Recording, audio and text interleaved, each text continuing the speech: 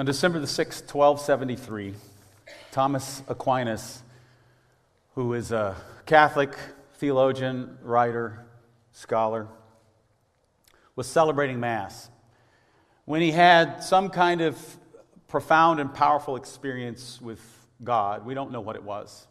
He never elaborated on it. Was it a vision? Was it a word? Was it a thought? We don't know. All we know is that from that moment on, Thomas Aquinas stopped writing. He stopped writing. Up to this point in life, many people would say that all Thomas had done, at least in his adult life, was study and write. So one account said for Thomas Aquinas to stop writing was almost like Thomas Aquinas stopped breathing. Did a little research. William Shakespeare wrote 884,657 words in his lifetime. He was 52 when he died. As of a few years ago, the most recent statistic I could find, Stephen King had written just over 5,800,000 words. This he did, of course, with the help of typewriters and computers. My guess is he's past the 6 million word mark by now. He's 73 years old. By comparison, it is conservatively estimated that Thomas Aquinas wrote 8 million words in his lifetime. This in spite of the fact that he died at the age of 50. In spite of the fact that he did not have a laptop. And when I hear that number of words, I have two words that come to mind. Writer's cramp. So for Thomas Aquinas to stop writing was no small thing. It wasn't done on a whim. To the other monks who served with him, they were disturbed. They were bothered by this. In fact, what would later become his most famous work, the Summa Theologica, the Summary of Theology, lay on his desk at this time unfinished. In his lifetime, Thomas wrote scholarly works, he wrote hymns, he wrote poetry, he wrote philosophy, he wrote theology. He has more than one entire philosophical schools of thought named after him. So no, it was no small thing for Thomas Aquinas to stop writing. Something profound happened to him on that day in December in 1273. Finally, one monk, Brother Reginald, got up the courage to ask Thomas, perhaps one of many who asked him, "Master, will you not return to your writing?" And all Thomas said was, "I cannot."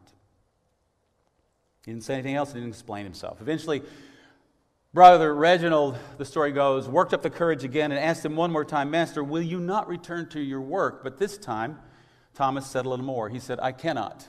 All that I've written seems like straw to me compared with what I have seen." All that I've written seems like straw to me compared with what I have seen. And with that, his life work ended, and a few months later, he was dead. So I discovered this account in the introduction to a book that I was reading early on in sabbatical, and I found this little gem of a quote from Aquinas in the introduction, and I underlined it, and later that day I wrote in my journal that it is my prayer, my hope, that if not on sabbatical, sometime in my life, I would have an experience like that. That I would see or know or grasp or experience something of God that powerful and that profound. I mean, it must have been powerful and beautiful. So much so that Thomas realized that even as brilliant and articulate and as prolific a writer as he was, he could never anymore do justice to the nature or the ways of God, and so he stopped writing. Now, if you think that Thomas's experience is a little weird, a little too mystical for you, let me remind you that the Apostle Paul had a similar experience. He writes about it in 2 Corinthians chapter 12. We actually looked at part of this passage last week when we were talking about the discipline to learn to consent to difficult things and what God was doing in them rather than rebel or resign.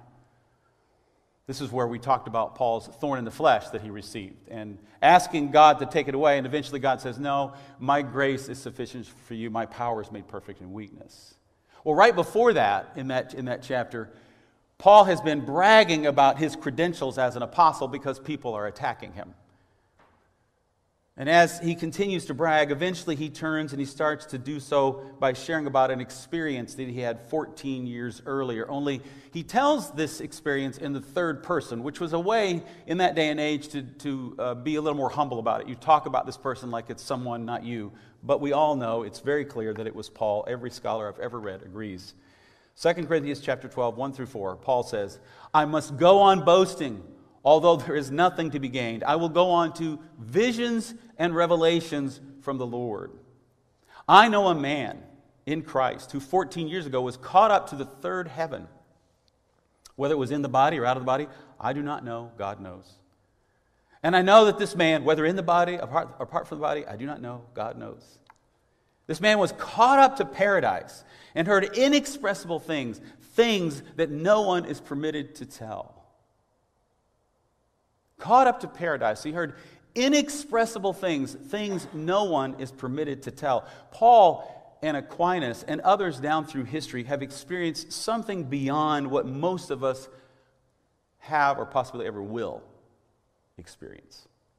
These things speak of something more, some deeper, some life-changing experience of Jesus that is out there, further up and further in. And whatever we may think of these ecstatic, mystical experiences, though, no matter where any of us might be in our own journeys of faith, no matter how well we know Jesus or how faithful we are at following Jesus, the truth is there is always more to experience and come to know of Jesus. Jesus calls us to deeper water. Jesus calls us to an abundant catch in the abundant life.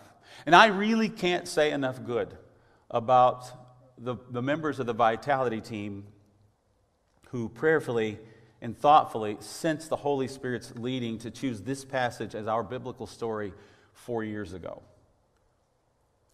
The purpose of the biblical story in the Vitality Pathway is to give the congregation an image, a narrative, a metaphor to help us become a more healthy missional church. But I would imagine, if I were on this team and I wasn't, I would imagine that they would have been tempted to find something a little happier, something with a little more hope, a little more good news, a little more encouraging. I mean, Revelation 3, verses 14 to 22 is more than a bit edgy. It sounds like bad news, not good news, at least at first. And I would have been tempted to look for something else. By a way of a reminder, in case you're joining us for the first time this morning, this worship and preaching series is entitled Deeper Water. It is an allusion to Jesus' command to his first disciples who were fishermen in Luke chapter 5 to go out and put their nets into deep water for a catch after they'd been fishing all night and hadn't caught a thing and were tired and just wanted to go back to bed. And when they did so, when they cast their nets, they caught so many fish, the nets began to break, the boats began to sink. 2 weeks ago, on August the 29th, I shared with you how that passage was used by God to call me to come to ECC in 2007. And I share with you how in the past year, God used that same passage to keep me here at ECC. If you want to know more, I suggest you go back and watch or listen to that sermon. The image of fishing in deeper water is a metaphor for God's call that we pursue our own personal and corporate transformation here at ECC, that we seek the more that Jesus has for us, the abundant harvest of fish. And this morning that journey takes us to Revelation chapter 3. Our passage is the last of 7 letters to 7 churches that we find in chapters 2 and 3 of Revelation. Each of the 7 letters follows a basic pattern. Each has 5 parts, though there are some differences. They begin with a description or a name of Jesus, an affirmation about something the church is doing well, a commendation, a correction, here's something you need to work on, a concluding promise, if you do these things, this is what will happen for you. And then there's the exhortation that we hear at the end of each of the letters, almost verbatim, let those who have ears to hear what the Spirit says to the churches. One interesting thing to note about our passage, the last of the 7 letters, is that the affirmation piece is not there. The affirmation, the commendation, apparently there's nothing or very little good happening in the Laodicean church that Jesus, who is speaking in the letter, brings to mind. There's nothing to celebrate. Like I said, it's edgy. I find it interesting to note that a theme that we actually looked at last week in Genesis 2 and 3 resurfaces in this morning's passage. Last week, the man and the woman God created were naked and not ashamed at the end of chapter 2. But when they disobeyed God, their eyes were opened, they could see their nakedness, they were ashamed, and they hid. Later, we didn't cover this part, but when they are expelled from the Garden of Eden, God provides animal skins for coverings for them. Now, in Revelation 3, Jesus speaks a word of correction. I know your deeds, that you are neither cold nor hot. I wish you were either one or the other. So because you are lukewarm, neither hot nor cold, I'm about to spit you out of my mouth. You say, I am rich, I have acquired wealth, I do not need a thing. But you do not realize that you are wretched, pitiful, poor, blind, and naked. I counsel you to buy from me gold refined in the fire so you can become rich, and white clothes to wear so you can cover your shameful nakedness, and salve to put on your eyes so you can see. In biblical imagery, nakedness was a symbol of humiliation and judgment. The church of Laodicea is shamefully naked, and they don't even realize this is the case. In verse 17, we see that. In Genesis 3, Adam and Eve's eyes were opened, and they saw their shame, but the people of Laodicea are blind. They do not see their shame. They are wretched, pitiful, poor, blind, and naked, and they don't even know it. They have work to do. And if this is the biblical story that the Spirit has given to us here at ECC, then we have work to do too. They and we are in need of transformation. We need to come to terms with reality and repent of our sin. Like I said, it sounds like bad news. But how are the Laodiceans to buy gold refined in the fire, white robes to cover their nakedness, and salve to put on their eyes if they are poor? This imagery may be meant to draw our minds back to one of the passages I had you read if you received the daily scripture email. Isaiah 55, there God gives an invitation to his people in verse 1. Come, all you who are thirsty, come to the waters, and you who have no money, come buy and eat, come buy wine and milk without money and without cost. So there it is again. How do we buy these things if we don't have money? But notice how Isaiah takes the metaphor of a feast to which we are invited, and it transitions into something else in verses 2 and 3. Why spend money on what is not bread and your labor on what does not satisfy? Listen to me and eat what is good, and you will delight in the richest of fare. Give ear and come to me. Listen that you may live. How do we buy wine and milk and bread? We listen to God. We listen to God. We respond to God. We pay attention to God. We come to God and we live. To feast with God is to listen and to live. Back in Revelation 3, the invitation is on the other foot. We are on the inside of the house. We think we have everything we need, but Jesus isn't with us. Dinner is served, but Jesus isn't with us. Jesus is on the outside knocking on the door. In verse 19, Jesus tells us that those whom he loves, he rebukes and disciplines. Then he adds this in verse 20. Here I am. I stand at the door and knock. If anyone hears my voice and opens the door, I will come in and eat with that person and they with me. Most often, I think, when we have heard this verse, we have heard it used evangelistically. You who don't know Jesus, Jesus is knocking on the door of your heart. Let him in. Let him come into your heart. But that is not what is going on in this passage. After all, Jesus is knocking on the door of the church of Laodicea. They already know him. And Jesus is knocking on our door too. We already know Christ. We've already chosen to follow Jesus. So why is he on the outside? Why is Jesus on the outside? Why isn't he already at the table with us?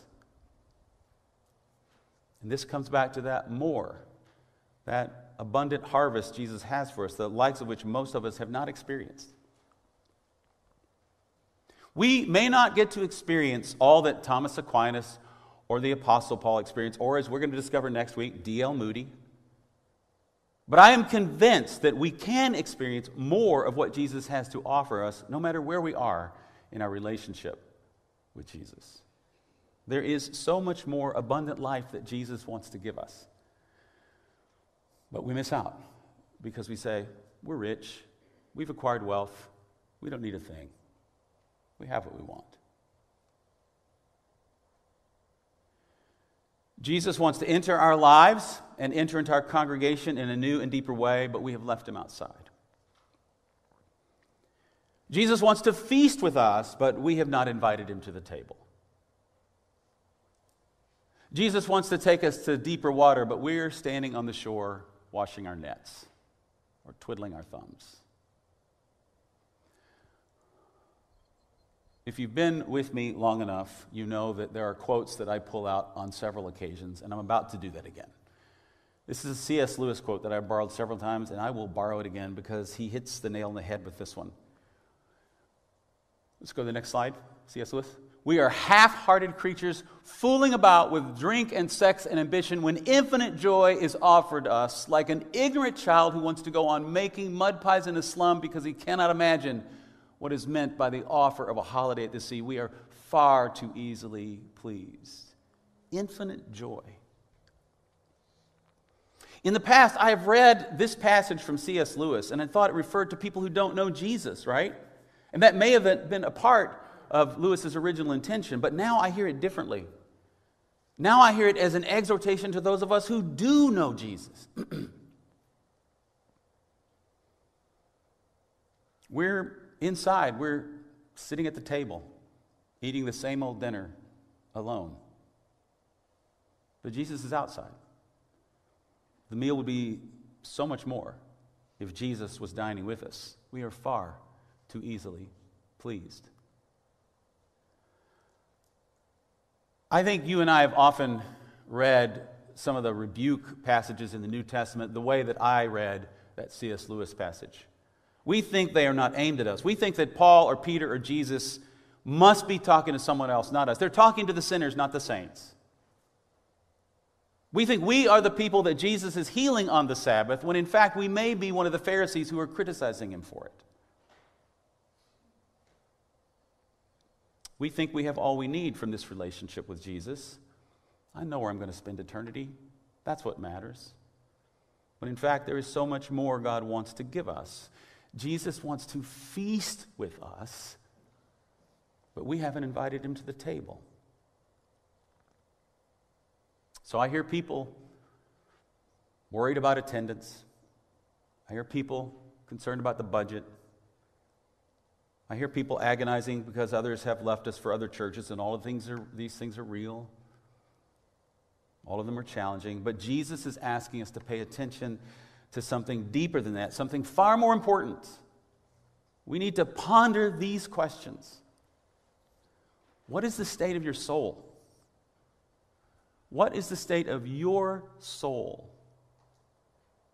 Are you experiencing the abundant life that Jesus says is ours? Would you describe your life as an abundant life in Christ? Are you enjoying a holiday by the sea with Jesus, or are you stuck in the slums making mud pies? And that's okay. Which one is it? This is why we must pursue our own transformation and go to deeper water. It leads to true, infinite joy. It leads to abundant life. It leads to union with God like we have never known or possibly even thought possible this side of heaven. Scripture speaks of God's purposes for us as conforming us to the image of his Son, of God's Son. Romans 8:29. But for that to happen, for us to be conformed to the image of God's Son, by definition, the places in our lives where God must meet us are the places where we are most unlike the Son. Where we are most unlike Christ. And that sounds like bad news. Robert Mulholland Jr. puts it this way in his book, Invitation to a Journey. He says, quote, "If indeed the work of God's formation us is the process of conforming us to the image of Christ, what we call Christoformity, obviously it's going to take place at the points where we are not yet conformed into that image. This means that one of the first dynamics of holistic spiritual formation will be confrontation. Through some channel, the Scripture, worship, a word of proclamation, the agency of a brother or sister in Christ, even the agency of an unbeliever, the Spirit of God may probe some area in which we are not conformed to the image of Christ. That probing will probably always be confrontational. And it will always be a challenge and a call to us in our brokenness to come out of the brokenness into wholeness in Christ. But it will also be a costly call because that brokenness is who we are. Mulholland goes on to say that our brokenness, our incompleteness is not like a sweater that we can unbutton and take off whenever we want. It's not that simple. It's who we are. It's deeply ingrained in us. And it hurts when it's confronted. We don't like to find out about those places in our lives where we are incomplete or unfinished or too content with honorable mention. The Apostle Paul runs the race to win the prize. He presses on to win the prize toward which Jesus has called him. We're happy with the participation award. We'll get there. Jesus wants to feast with us, but we are content to meet together in his name and dine without him at the table. So much bad news. To be compared to the church of Laodicea is painful and harsh, and as I said, seems an awful lot like bad news, but that's only on the surface.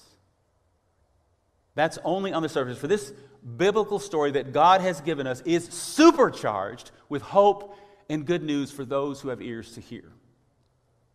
It is supercharged with hope and good news. There is good news. Jesus is knocking on the door. He has not given up on us. He isn't ringing the doorbell and running and hiding in a ditch. He is on the porch, knocking on the door. We are still his church. With everything going on in the church of Laodicea, or not going on in the church of Laodicea, it's still his church. And that's good news. More good news, Jesus is persistent. He is inviting us to invite him to come to the table. He did the same with Zacchaeus in Luke 19. Zacchaeus climbs up a tree. He hears Jesus is coming. He climbs up a tree to get a good look at him. And when Jesus gets underneath the tree where Zacchaeus is hanging out, I picture him stopping, looking up, and smiling, maybe even laughing. Zacchaeus, come on down. We're having dinner at your house today. Jesus is persistent, and that's good news. More good news. If we hear his voice and we open the door, he will come in and dine with us. He will make good on the more he wants to give us. So to repent is to listen to Jesus, to hear his voice, and to open the door. When we began the Vitality Pathway more than 4 years ago, we learned that what we are is a stable church. And that sounds good, but it's not. Stability is not the goal. The goal is to become a healthy missional church. And I need to tell you this.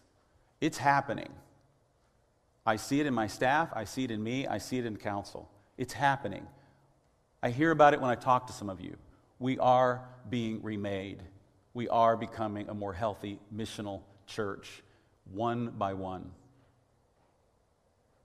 Stable churches, though, stable churches have much of what they need.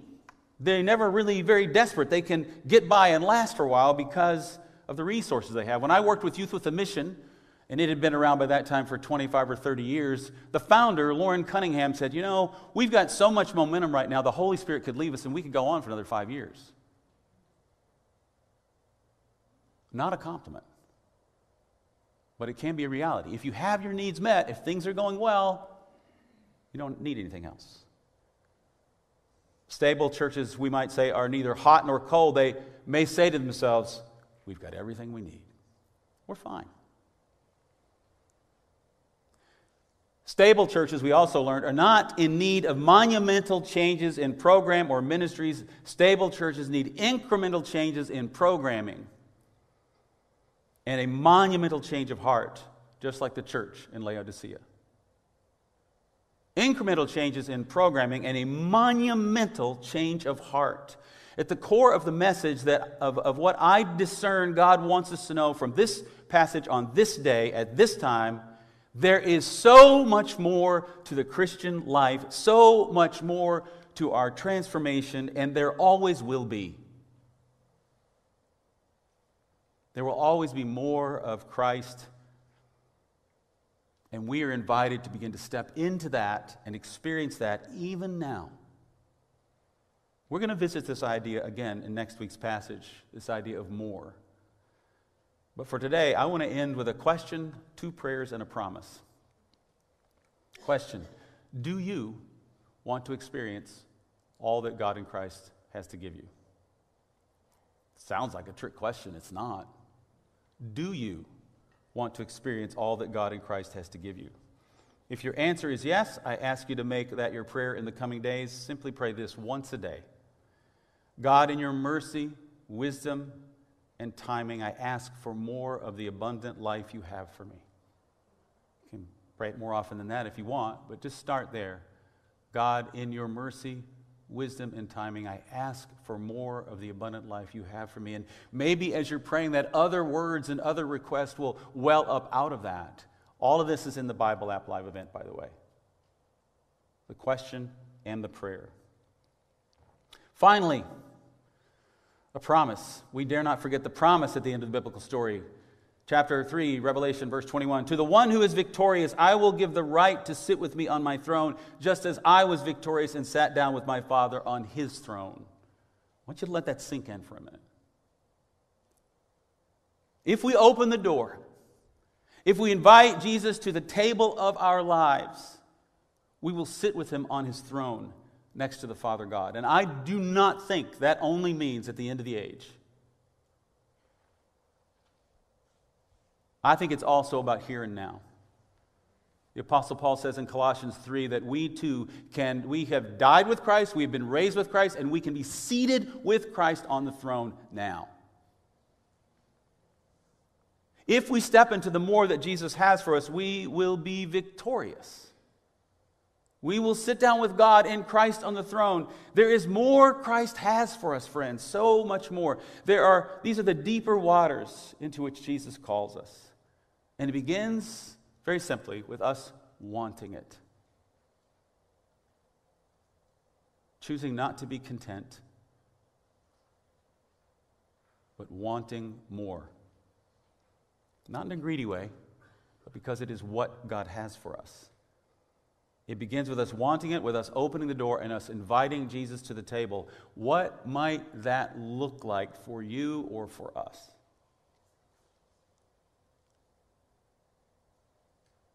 Stay tuned and plan to keep joining us in the weeks to come.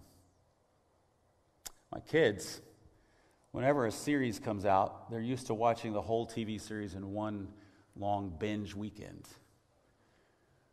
Some of the shows we watch still do it the old-fashioned way and only come out once a week. And I tell my kids, you should watch this show. Oh no, we're not watching that until they're all out. I can't give you an all-out picture of what this is going to look like this morning because you have to wait from week to week. It's growing. It's building. There's something to be learned from a willingness of those of us from a certain generation to say, no, I look forward to every Friday night when a new episode of Ted Lasso comes out. Sorry, I love Ted Lasso. So I encourage you to stay tuned, to keep worshiping with us, and to keep praying that prayer that God will give you more of what it is He has to give you. A second prayer. Catherine of Siena was a lay member of the Dominican order in the mid-1300s. Her writing and activism still influence followers of Jesus today. So I'm going to close with a portion of one of her prayers. I want you to just let her words be the words of our hearts today. Again, this is in the Bible app too. And let it be, if you need it, a prayer for you every day. And I want you to listen as I share her words in prayer for the imagery of thirst and hunger and what it means to be satisfied. And then I'll go on and pray a prayer over us all. Would you pray with me? You, eternal Trinity, you are like a deep sea within which the more I seek you, the more I find, and the more I find, the more I seek. You satisfy my soul in a way that is almost insatiable, since your unfathomable depth fills the soul in such a way that it always remains hungry and thirsty for you, eternal Trinity. Our good and gracious God, we give you thanks for Thomas Aquinas and the Apostle Paul. We give you thanks for all down through the years who have experienced something more of you, and remind us that there is more that you have for us. And God, we don't ask that we have to have what they experienced, but we do know you have more to offer us. And I pray that you would take us, Lord, as your people, as this group of people that meets at ECC, further up and further in. Take us, Lord God, to deeper waters. Transform us, Lord. Help us to see some vision of your kingdom that would inspire us and motivate us. Help us to get a picture of what it means for us to sit on the throne with you and to be victorious, Lord. And cause what we learn, what we see there, Lord, to overflow out of our lives into one another's lives, and beyond this into our community, into our world. Oh God, we long for you. We long for you to come and fill us, to satisfy our hunger with yet more hunger for you, to quench our thirst with more thirst for you. God, I pray for everyone within the sound of my voice this day. I pray that we would all hunger and thirst for you. I pray, Lord, where that is not a part of some of us this day, that you would make it a part of us, that you would pry open something that needs to be pried open, that you would break open something that needs to be broken open, that we would all hunger and thirst for more of you. Lord, we don't want to be complacent. We don't want to think we have everything we need. We need you to come in and sit at the table with us and offer us your feast. And may you receive all the glory, all the honor, and all the praise in Jesus' name. Amen.